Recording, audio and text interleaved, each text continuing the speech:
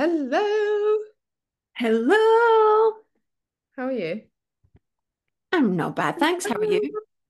Oh, sorry about that. I'm all right, thank you very much. Well, we're both all right, and that's not bad for a Wednesday. Hey, I say that like Wednesday would generally be a bad day, which it's it's, obviously it's not. hump day. Oh, I don't remember know what that? that means. Did you ever do a poster called on a hump day? I definitely did. No, I don't have any glutes, do I? Yeah, but you could be like hump day, like show your Hump delts and be day. like, Put my tricep. rather have these humps than these humps. And you also do have glutes. I've seen your legs and they're like shredded to hell and you still got glutes. I mean, obviously you've still, but like, yeah, Small. you got glutes. Anyway, do you have anything wildly exciting to share? Yes, I heard that Adele has been training twice a day, and everyone's very worried about her. Oh, of course they are. God forbid. God forbid. I know it is very concerning. I've not been able to sleep. Well, I saw that another man with a podcast has Joe Dispenza on his podcast, and I just an absolute charlatan. Oh, I saw this. I know who it is now. And I actually laughed out loud, right? Because I just thought it's really enjoyable to watch these podcast hosts create their own downfall of credibility. Like they don't need people like us or anyone really calling them out. Like they're doing a fantastic job of it themselves. Every single time one of them announces the next nutrition person on there, and I'm just like, this is great for everyone else because like one person listening might not hear the charlatan in one message, but once and you see this in some of the comments on the podcast, once someone's had completely opposing views 10 times in a row, or someone that is clearly like snake oil central on their podcast, immediately they're like, okay, that's like now I lose credibility. And I don't know about you, but like certain podcasts where I know their nutrition advice is crap, it makes me doubt everything that they have on their Oh, podcast. I 100%. just think I don't know how to be critical so much of dating advice, say, right? Or any sort of other advice because I don't know how to read that research. So but if I don't trust your nutrition, if that's the type of nutrition people you have, absolutely you'd be buggered if I listened to any of the rest of it. Well, sadly, this actually happened to me with the new scientist. I No. know, I know. And that genuinely, like people listening probably won't know this, but I just grew up with that. Like that was like what was always in our house. My mum's got like a lifetime subscription. Every time I had a bath, there was like a big stack of the new scientist next to the bath. So like that's what you'd read in the bath. Normally the information's like, oh, what I thought really quite good and quite credible. And then not like, and it happened like two or three times. The nutrition information was just horrendous. And I was like, damn it. I wonder how much of this I've been reading and been like, oh, I know about this. And actually it's wrong. Because you're right, like anything else in it, realistically, I don't know enough about to like debunk it, pull it apart, know if it's right or wrong. Mm. So that was a little bit um That's uh, more upsetting than a man with a podcast, to be honest. and I think like in some ways I think you're right, but then I worry about all the other people who, for example, are listening to it for the dating advice and then hear the nutrition, aren't educated on it and are like, oh, that must be right. Or even just the amount of stupid supplements. Like I think one of my least favorite at the moment is the pushing of the electrolyte drinks. I'm like, most of us shouldn't be drinking electrolytes. That's one of the what, like if you're like listening to that and you're overweight and you've got high blood pressure, drinking electrolytes is not what you should be doing. And most of us aren't sweating loads. Like if you're like, oh, it's summer in Dubai and I'm just dripping in sweat all the time, great, drink some electrolytes, or you've just had diarrhea or something. But like aside from that, like you don't need to be getting up and drinking electrolytes, and it could be doing you like could be doing bad things for your health. Yeah, I haven't actually seen that push. It's called But Element. Oh yeah, I have actually. It's on one of the podcasts I listen to. I obviously just black it out. Now that you reminded me of it. Yeah, no, I But totally that's the agree. same as well. Like I listened to a podcast the other day with Stefan Guyenet, Mhm. who's incredible, right? But and obviously it doesn't discredit him because he was just a guest on it. But the start of the podcast is like, I've been waiting so long for these prenatal supplements to come along and blah blah blah. And I almost turned it off before it even started because it's just like, why are you just peddling so much crap? Like it's I think the information in the podcast afterwards was great, really useful and interesting, and actually kind of changed the way that I was thinking about GLP-1 um drugs as well. Interesting in what way? Mainly because he was saying, which now I think about it, I'm like, that's totally true. Like I think I've maybe downplayed them a little bit to be like, oh, it's probably evening the playing field. It's actually like quite a pharmaceutical enhancement of the playing field. Like you might be bringing people back up to like normal hunger levels, but then like, or, you know, and then some, well, Mm. then less, more to Mm. the point. Um, yeah. But also then just like hearing all the stats around them again, I'm like, that, you know, some of them are almost as good as surgery, weight loss surgery. And you're like, Yeah. wow, without, you know, people talk about the side effects, but actually then the side effects like aren't from what we know, like obviously we don't have long-term studies, but they're not that bad.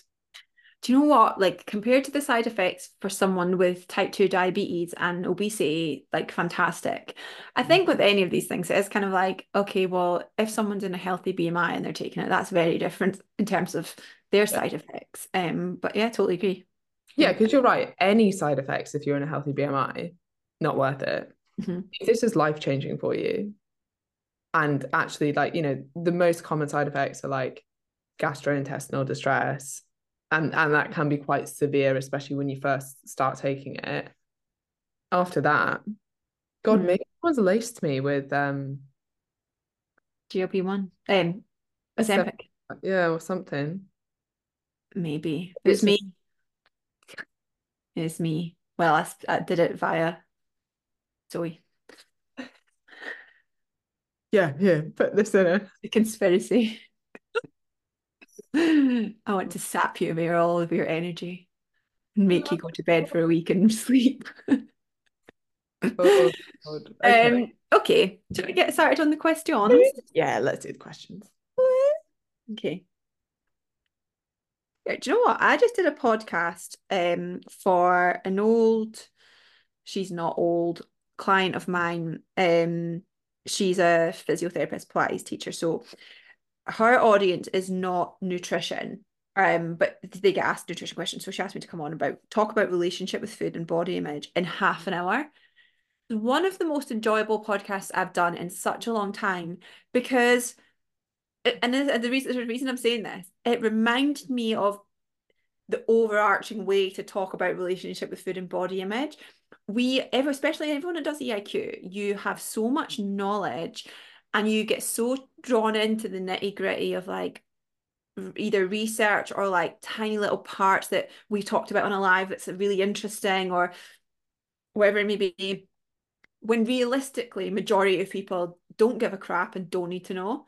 And so for me doing that podcast, it was a really nice reminder of just like, this is how you talk about things. I came off and recorded a reel in 3 minutes and then posted it. And I was like, oh yeah, it's really nice. Like if you struggle with, talking about what you do or talk like sharing content or the business side of things, this is stuff we would say anyway, but can you take a step back and try and explain what you do on a surface level and then start there again? Mhm.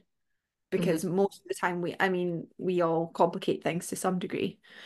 Yeah, I noticed that a lot, like being away and around people that don't know me, had never met me, don't know what I do, like explaining what you do succinctly in an easy way that like people can understand is, yeah, such a skill. And we do probably, well, definitely overcomplicate things. And then then you end up getting annoyed because you're like, what the hell? Why is Jenny PT doing so well? All this stuff is so basic. And it's like, yeah, because like basics what most people want to know.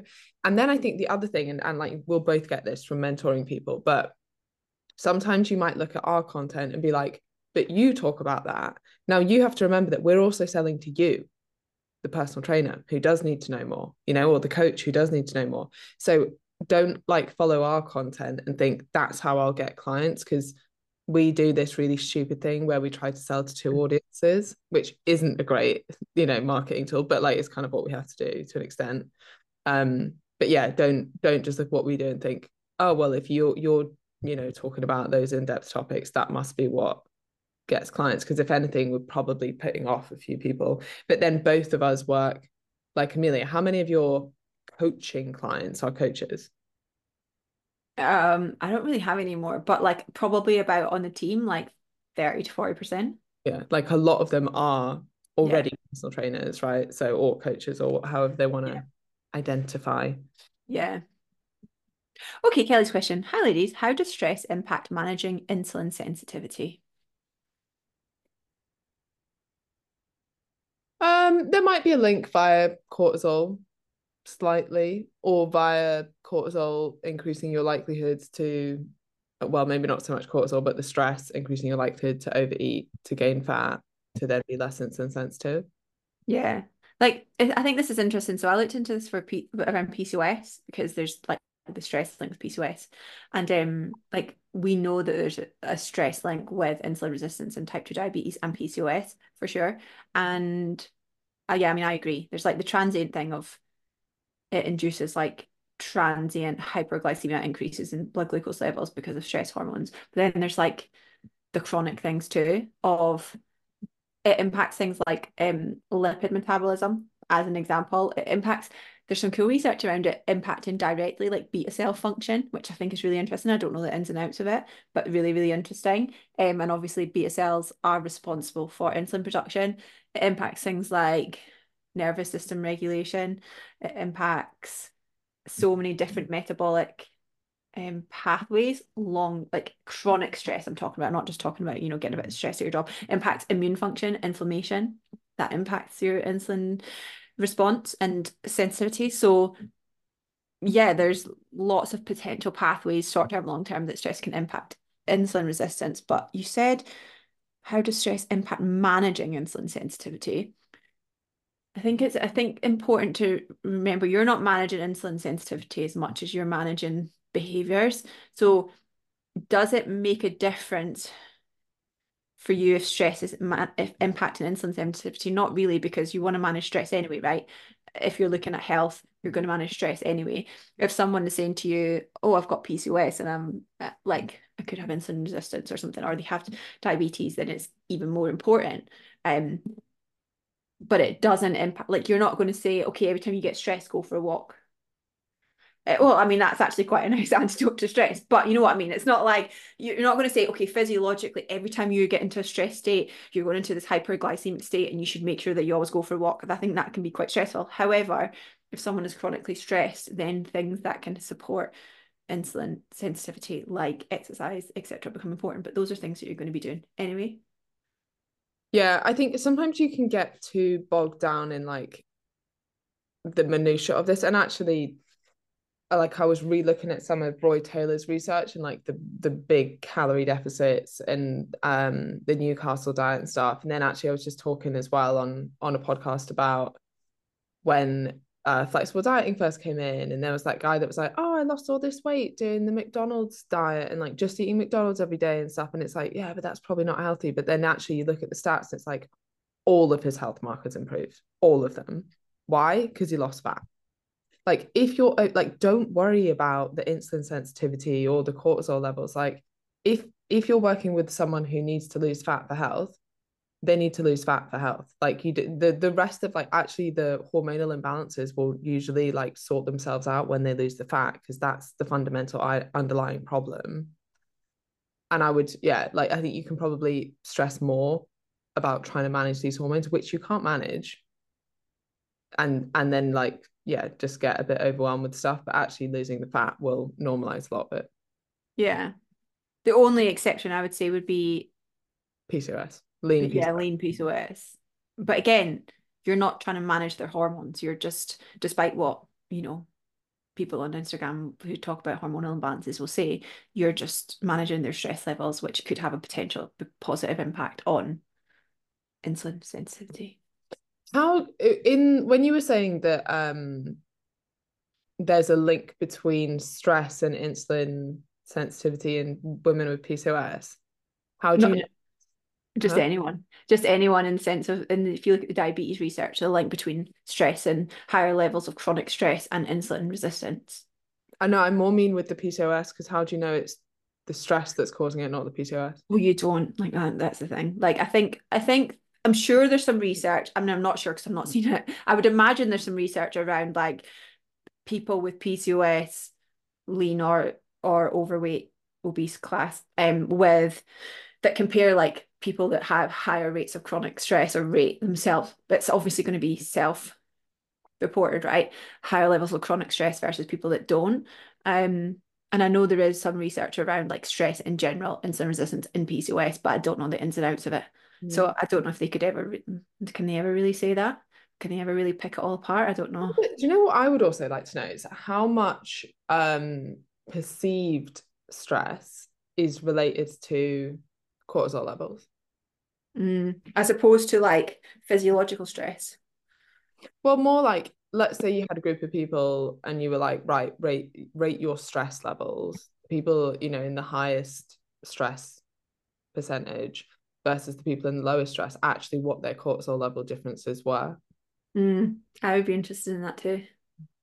I think it probably would correlate, but like that's the other thing. It's like you don't, you are jumping to like, oh, I feel quite stressed. Oh, you must have high cortisol. Oh, that must be impacting this. It's like we are jumping to quite big conclusions on an individual basis, like on a kind of broader basis. If you had a big enough group and you kind of put them into like like how they rated themselves stress wise, I imagine there would be a correlation, but on an individual level, I don't know. Yeah, agree. Annie's question. Hello, I have a client who notices mental chatter around food in her brain or wanting to eat when she's not hungry comes up when she's trying to avoid feeling something. Wait, or wanting to eat when she's not hungry comes up when she's trying to avoid feeling something, only she's not entirely sure what the emotion is she's trying to avoid and can't quite pin it down with the feelings wheel. I guess the question is how to help her identify the feeling or emotion so that she can either work through sitting with it or meeting that need. Obviously, you've done a fantastic job of like helping her to get curious about it, using the feelings wheel. I would, if this were somebody that I was working with, I would probably take the pressure off trying to correctly name it. Now, in an ideal world, we know that correctly labeling our emotions can help with self-regulation. Like even just naming our emotions correctly helps our nervous system to regulate, which is incredible. But what is not going to do that is feeling frustrated as an adult that you can't name how you feel. Like we all feel like that sometimes, and it's frustrating.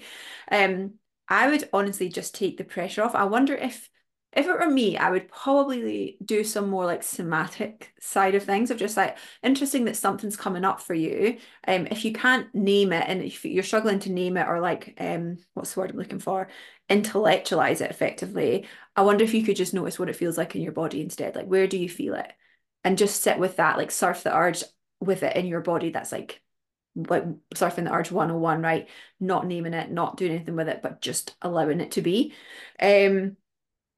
Because yes, it's important that she can articulate and regulate her emotions, but maybe regulating these emotions at this time just looks like mindful awareness of them and that's it.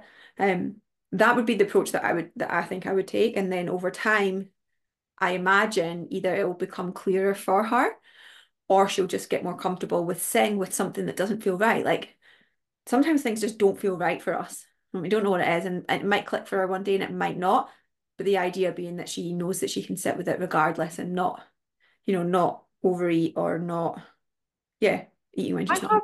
have this feeling that I sometimes feel, and I can never fully explain what it is. And it's like often I'm like a little bit thirsty, but I just feel very uncomfortable. And sometimes I used to think I felt homesick. It was really strange. Babe, I kind of know what feeling you mean. It's kind of like you're kind of, it's something here, but it's not anxious. And it's just like a tiny little bit hollow, but not sad hollow. Just like there's something like, I don't know, Yeah. the same And feeling. then and then sometimes I'm like, there's discomfort in it. So it's like normally I'll want something like either I'm like not like nothing enough to be like, oh, it's just hunger, or oh, I'm just thirsty, or oh, I just need a wee. But it's like that kind of like slight discomfort of like I'm not quite comfortable and I don't feel like I'm where I should be. Interesting. Interesting. And how do you deal with not being able to name it? What do you do? Oh, it just passes. Perfect. Just I let think it. I think as well, like you have to accept that sometimes when you get into this kind of work, and I agree, like you've obviously done such a good job with this person, but it's quite normal to then try and name every single feeling, or be able to figure out why you're doing every single thing that you do. And it's like sometimes you just make a little mistake and it's like, but why did I overeat last night? And it's like, do you know what, sometimes it happened. There might not have been this deep dark underlying reason for it, like you did eat well that day, but then you just did eat like overeat a little bit in the evening. And like sometimes I think you can overthink it and beat yourself up about not being able to figure out exactly why. It's not always like a big reason for something. And sometimes it's a really surface level of like, oh, yeah, well, I just kind of wanted to. Yeah, I agree. I Emily's agree. just commented here. I have a real job naming how I feel, but generally know what I need to help me regulate whatever it is. I just experimented with different tools to regulate myself, and paid attention to how each one made me feel. Yeah. Yeah, because I guess the thing is too, like you can regulate without naming an emotion because if it feels a certain way in your body, I know if something feels physiologically like anxious, anxiety, I know how to downregulate. And I know if I feel generally low in mood, whatever that quote unquote feeling is, I know how to upregulate. And so that if you can be peripherally led, or she can be peripherally led or somatically led, then it just takes her out of her head. And I also think too, there's like a there's a if people are like kind of perfectionists or like they have that like want to be right all the time, then that is even more frustrating when you can't be right with that thing. Mm-hmm. Okay. Rebecca's question. Hello.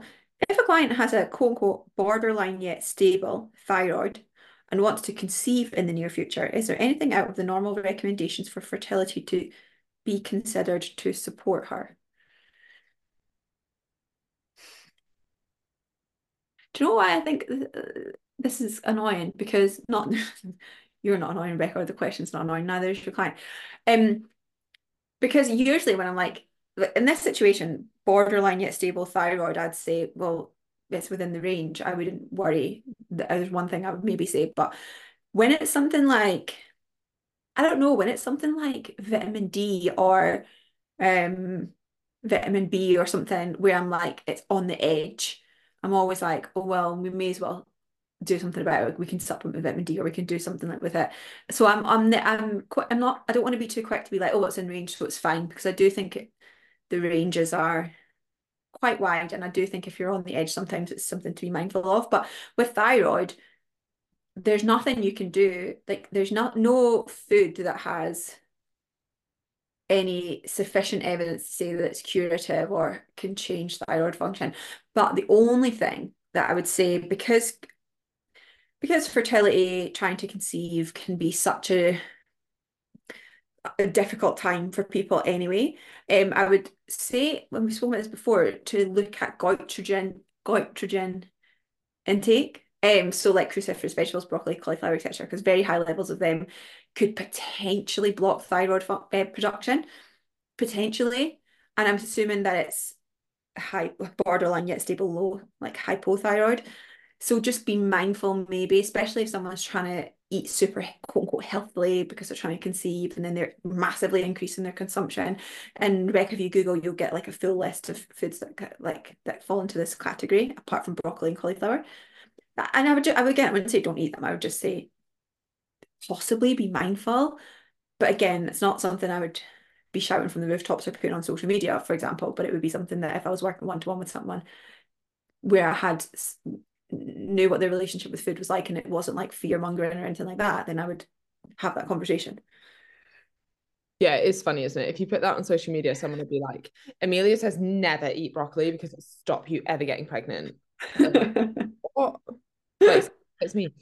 Why did you say it was completely pointless to walk on a treadmill? I was like, I didn't say it was completely pointless. I just said it's not better for fat Is that burning. what Robin said? Yeah. Uh, Oh gosh, wow. but it's like Chinese whispers, isn't it? Or you know what? I kind of don't blame it. It's like you're scrolling on Instagram, you scroll past something. Although if you've scrolled past it enough to actually comment, then that's yeah. Yeah, no, I'm sorry, but no. Um, I think that's all the questions. All right. That's all the questions. So it was quite interesting, this Adele thing. So someone asked me to comment on it. A newspaper, someone was writing an article on it. But it was very, the way it was asked was like, I was like, oh, interesting. You obviously have a very strong bias there. So like they've already asked someone from the Priory, like eating disorder specialist, to comment on it. And then they wanted like a sports scientist to comment on it, or like a personal trainer from my own experience. Did someone message you as well? Someone from a newspaper emailed me about exercise addiction, so I'm wondering if that's Yeah, related to that. it's the same thing, right? Okay. And I like my response like broadly was like, stop judging people based on their actions. You don't know why she's doing it. Mm-hmm. And then like, yeah, okay. Then I spoke a little bit about the physiology of overtraining and stuff, which like, you know, might be useful. But you can't, like, I think people just want these like broad stroke. If you're training twice a day, you're overtraining. No, you're not. Mm-hmm. Not if you're an athlete, not if you want to do that, not if, you know, like, I mean, you can say because like even in the question, it's like, well, Adele's not an athlete. It's like she does perform numerous, you know, I mean, I don't actually know what she does, right? It was like performing like Beyonce or something, like, or Yeah. like, so, like, you know, like it's freaking hard to perform for hours and hours. And like, you have to be in pretty good shape to be able to do that night on night. And you think, actually, when you take a step back from how people see exercise, if we're just thinking the fitter you are, the more able you are to deal with anything, life, right? This is sometimes why I'm like, when people are like, oh, I'm too tired to exercise. I'm like, look, short term, I get it, but long term, the fitter you are, the more energy you'll have.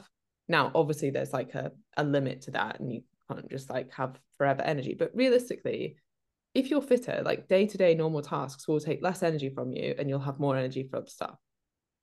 And obviously, the dosing of exercise is important. You have to start people on the right dose and increase it. Otherwise, you're going to like, you know, just make them really tired and then they won't be able to increase their energy levels. But yeah, it's just so different for everyone. And I think it's just interesting the way, now, obviously, I understand that if you're writing an article, you have to have an angle, but that angle is very much going to be like, there's something wrong with her. She shouldn't be doing this. It's unhealthy to be doing that much exercise. I'm like, it's not unhealthy, you know. Um, Unless psychologically there's like a reason that she's doing it, but on the surface, exercising twice a day, given that most of us are so sedentary, it's not really like, it's probably more healthy than what people think.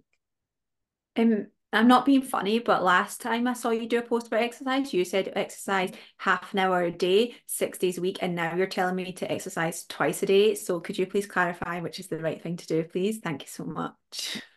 I It's know. wild, isn't it? It's wild. I didn't get context in my email. It was just like, can you talk about exercise addiction and something else? But I didn't even see that article. So now that the context now makes sense.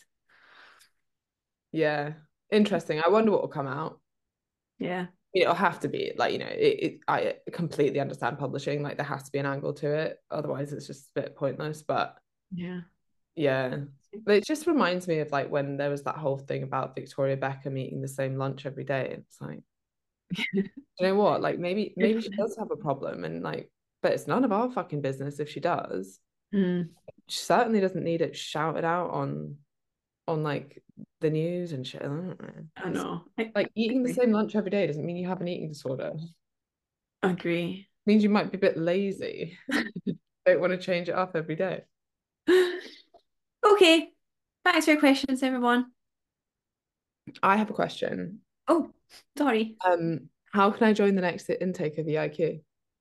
I thought we maybe had pre-recorded this by now because we say if that's what we could, that's what we should have done, and then just added on, but more But we don't authentic. do that, do we? No, we don't. Clearly, we don't do that. You can sign up ASAP now. We start on the Monday, the 5th of February. Monday the 5th. Oh my God. Honestly, it's so soon. It's so soon, and it's the last time you can do EIQ in this exact way that it is, in this way exact way. It's absolutely fantastic. I feel like So, like, I mean, without saying what we're about to do, the people who have done EIQ are going to get a lot for like having done it sooner. So you do, if you're thinking, oh, because I've spoken to a few people recently who are like, I might do this intake or I might wait till the next intake. The next intake will be significantly more expensive and in a different format, and you will get all the benefits of doing it earlier if you do it earlier. Now, anyone who's watching who's a grad or who has done EIQ, you're going to get all of this anyway, so don't worry about that. But yeah, we're doing a lot of big things are coming this year, but I actually mean like big things coming this year to the point that I'm actually a little bit scared about them. Like the amount oh of work that it's gonna that like I mean yeah, I love hard work, but like yeah. yeah, agree. But it's great. And my Vedic astrologer said, well, I'll tell you what he said later, but it's a good time. It's gonna be great. We're sowing the seeds so We that we are. can have better impact, even more impact. And you want to be part of the impact, to be honest. Because if You, you don't, you're the loser. And that's just the science fact. You're welcome. well, there you go. Supported by randomized controlled trials. Okay, Correct. goodbye. Bye.